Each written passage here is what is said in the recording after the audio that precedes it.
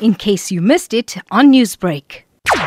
There's been what we call a publication. This publication is not peer-reviewed, as well as some other reports, the provenance of which is not clear, indicating that there has been an identification of viruses in circulation, and the numbers are fairly small as far as I could tell, of a combination of the Delta virus and the Omicron virus, and specifically in what we call the receptor binding domain, or the spike protein specifically. But please be aware that this is a small number. We do not know what the implications are of this particular number. The WHO, that's the World Health Organization, has not labeled this as a variant of interest or concern. However, people will, I'm sure, be monitoring whether or not this particular recombination virus takes off or not. But just be aware that recombination is not necessarily a rare event. It does actually happen. But we do know that the changes in some of these particular variants have not led to any variants of concern or variants of interest. The Omicron variant turned out to be more transmissible, but it hasn't caused an increase in severe disease in most countries where it is dominant. What can we expect in terms of transmission and effects when it comes to Deltacron? I think it's unclear. There's certainly the combination thereof of these particular mutations or mixture of mutations. So it could, again, theoretically, but we don't know this and there's no evidence for it,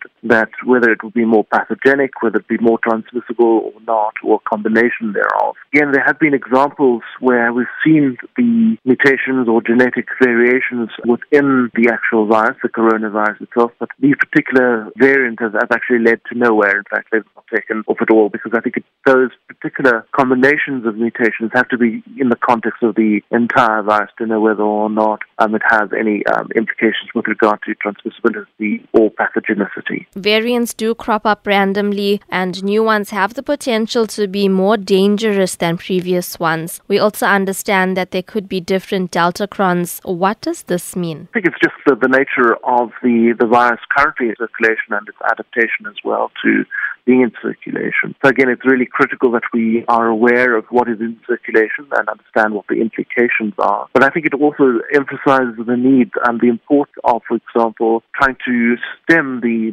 transmission of this particular virus, specifically through actions such as, for example, getting widespread coverage of vaccination and vaccine boosters, as well as under circumstances where you need to wear masks, actually wear those masks, and, for example, hand hygiene and ventilation. So all these particular factors are really critical for us to try and stem the actual development of new variants. In the meantime, we do need to keep an eye on it. What then are these symptoms people should be aware of? In terms of coronavirus symptoms, it's a matter of development of fever, cough, difficulty in breathing. Some of the signs and symptoms are very close to what we experience when we have influenza virus, for example, and other viral infections. So it's very difficult to distinguish those. But if you develop those again, I think it's important to determine the severity of that, whether you need to be therefore tested and whether you need to go into isolation or not. Again, I would really encourage people, especially those that are at high risk, to not only be vaccinated against the COVID virus, but also influenza, because we're coming across the influenza season, I think, fairly soon. So I would,